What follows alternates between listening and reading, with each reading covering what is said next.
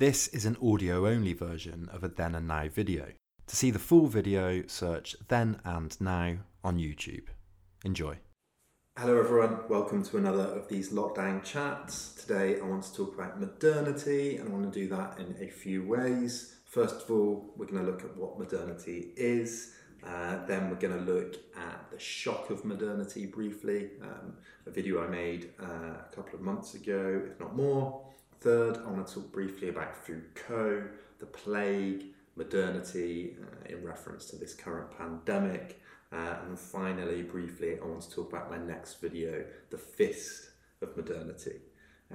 So before we get started, if you enjoy these videos, these slightly more relaxed, informal videos, please do let me know in the comments. I will be doing less of them and returning to my usual format, but I think in the future I do also want to maybe make a normal video and then follow it the next week with a extra discussion and maybe dive into something from the video a bit further. So let me know what you think about that. Remember to subscribe, hit that bell, and please do like and share. It really helps the channel out. But let's get stuck in. First of all, what is modernity? Modernity is both a period of time and an attitude, a disposition. It's a period of time really that is ongoing, but started, most people say, around the French Revolution, and really defined itself with the Western push towards industrialization. But it's also an attitude to be modern. To be modern is to use technology and live in cities. So you could say it's a period that's ongoing, but you could say also that not everyone living in this period lives in a modern way. So modernity is positioned against custom, tradition, accepted ways of doing things, received wisdom, and it positions itself against that really with the scientific method at its centre. Modernity is about a blank slate. It's about induction. It's about collecting facts and creating models and ways of doing things and improving human life with those facts. In this sense then, modernity is a project. It's an ongoing project that's about efficiency, that's about improving human life, and it's about searching for principles that are universal. For example, looking at gravity and then using that to build machines that will improve our ability to farm food, etc. So modernity in a sense is a project. And it's a project that really starts from the position of a blank slate that says humans are able to build from a 0 point from scratch. I have my problems with this, but I will shelf that for a while, or for the purposes of this video at least. And we can see this in John Locke, for example, one of the forefathers of modernity, who said in his 2 treatises on government that in the beginning all the world was America. And what he meant by that was that all the world was this blank canvas, this kind of Eden where humans could come and build and observe and create farms and industry out of it, and forget for a moment the irony that Locke fails to consider the Native Americans that already lived there. But for him, the entire world could be this Eden of America, and this kind of typified a starting point for a modern attitude to life. Things that can spring from this are industrialization, urbanization, the growing of industry, and the coming together of people in a way that makes that industry more efficient.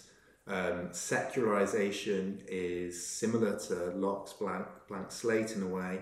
It's forgetting the received wisdom of religion, the custom, the old ways of doing things, and taking a human life as a blank slate that it can sketch its own life story into. You decide the ethics and morals you want to follow. You don't take on your families or your communities or your churches. So secularization and systematization, bureaucratization, these are the things that make up both the modern period and the disposition of the modern person. So that's the question of what modernity is. And it's a topic I'd like to explore further in future videos, because it's a topic I've been grappling with for a while now, and everyone has a different angle on this. So do let me know what you think. I want to talk now briefly about the video I made a few months ago, The Shock of Modernity, which really took this period and argued that it was a shock to people, that in the space of a generation or two, their whole lives had changed, and as a consequence, their whole consciousness and their attitude to life changed. And to some people, and to many people, in fact, this was a huge shock. This was anxiety inducing. Because if we see modernity as a project, it places a demand on the person. It places an empty space, a question mark.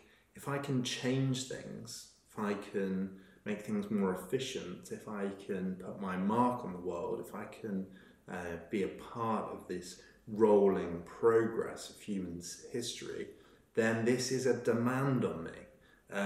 This is an imperative to think for myself. And this was a common worry at the time that is hard for us to understand. But we can see this in the ways that our modern ideas of stress and anxiety come out of that period. The word panic was used for the first time, for example. Charles Beard, who came up with the diagnosis of neurasthenia, a diagnosis that's not used today, but the historian Mark Jackson has described as really being the starting point of our ideas of modern stress. Beard, at the time in the late 19th century, thought that this anxiety that was overcoming Americans like this huge wave was the result of all these new technologies. Watches, for example, compelled people just to be on time all of a sudden and always check that their routine was in unison with everyone else's. The telegraph and communications all of a sudden meant that you can be connected and your conversation was demanded at any minute. This was all brand new, combined with the speed of trains and cars. You get the idea. This could have been a very panic-inducing time, with a lot of parallels with our own time. So that's one way of thinking about the ushering in of modernity. And I'll move on to my next video briefly in a minute, but I just quickly want to talk about Foucault's interpretation of modernity. Bear in mind what we've just talked about. We'll think now about the chapter in Foucault's Discipline and Punish, where he talks about these approaches to being modern were taken on by the state, and the state used them to discipline people in a way that hadn't happened in the past. The police, the prison system, the school system, all these things were a product of the state's newfound desire to be a government, what he calls governmentality, and they discipline subjects into acting in certain ways. They compel us to live our lives in certain state-sponsored, elite-sponsored ways. And interestingly, for our own pandemic, Foucault talks about the plague at the end of the 17th century in a French town, and uses this as really the start of a genealogy where you can see these modern tendencies to systematize and to bureaucratize and to discipline subjects come together. And it's only 5-10 pages, but it's a great description of what was happening in this plague town. He talks about how the town was partitioned and was broken up into quarters where you have sentinels looking out from different posts, systems, channels of water, systems of pulleys and baskets so that food could be delivered without people communicating. Syndics going around, locking the doors from the outside, calling each resident to the window by name, checking them off a list. He says that the gaze is alert everywhere by men of good substance. And this is the point of it, that the men of good substance systematize, and then the gaze watches over all of us in a way that commands us to act in a certain way. And he says the worry and the fact of this is that this would continue when the plague was over, that elites would realise this was an efficient way of getting to people to act in a way that they thought might be desirable. And sometimes it might be in certain types of education, but sometimes it's not. It's not about the actual ethic involved. It's about the very fact that modernity can work in this way. And he uses the phrase, what's the best way of taking a theoretical ideal and applying it to bodies? How do you take an idea and get as many people as possible to conform to that idea?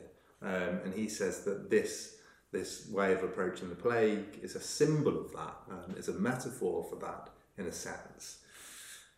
Another metaphor he uses is Bentham's, and he uses this in a literal way, but it can also be thought of, he means it to be a metaphor and a symbol also for the practices of the state under modernity.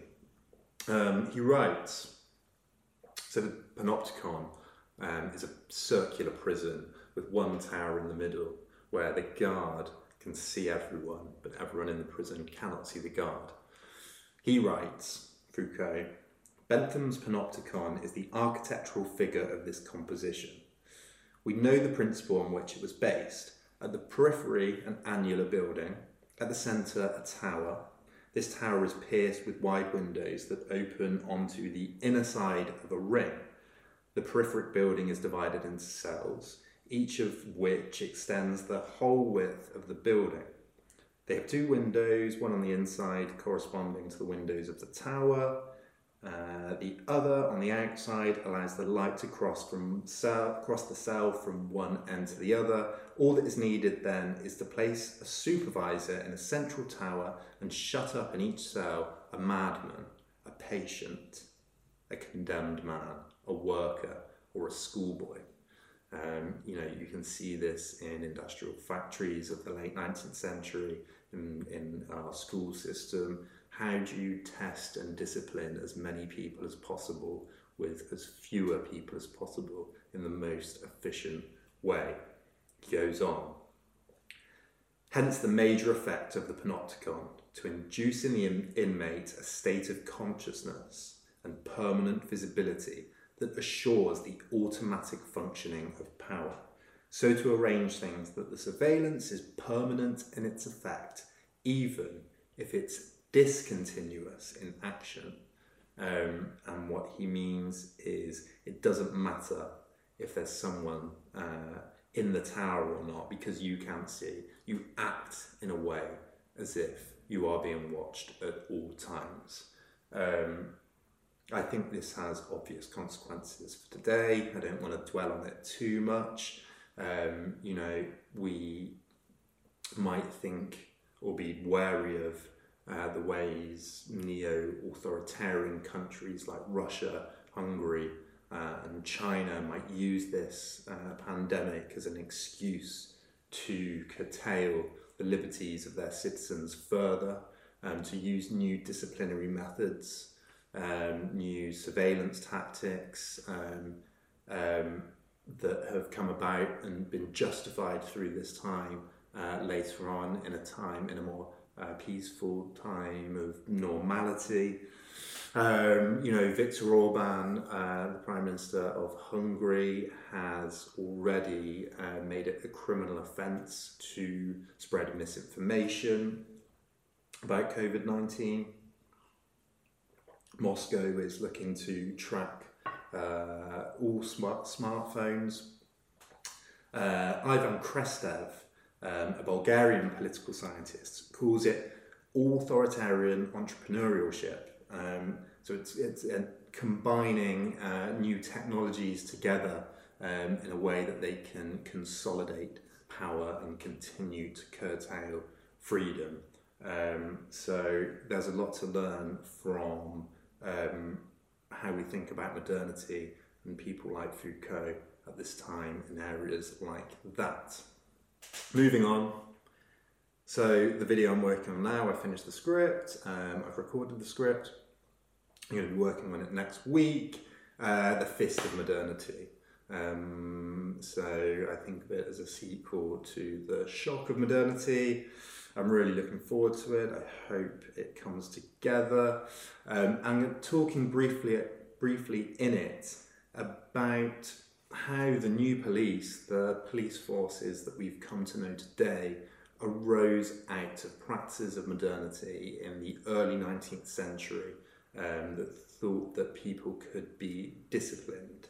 In the words of the Gazette at the time, they were a base attempt upon the liberty of the subject and the privilege of local government, and that the new police forces across England were an obvious attempt to drill, discipline and dragoon us all into virtue. What we've come to think of as normal in modern police forces was thought of as a base attempt on people's liberties at the time. It was a shock to people.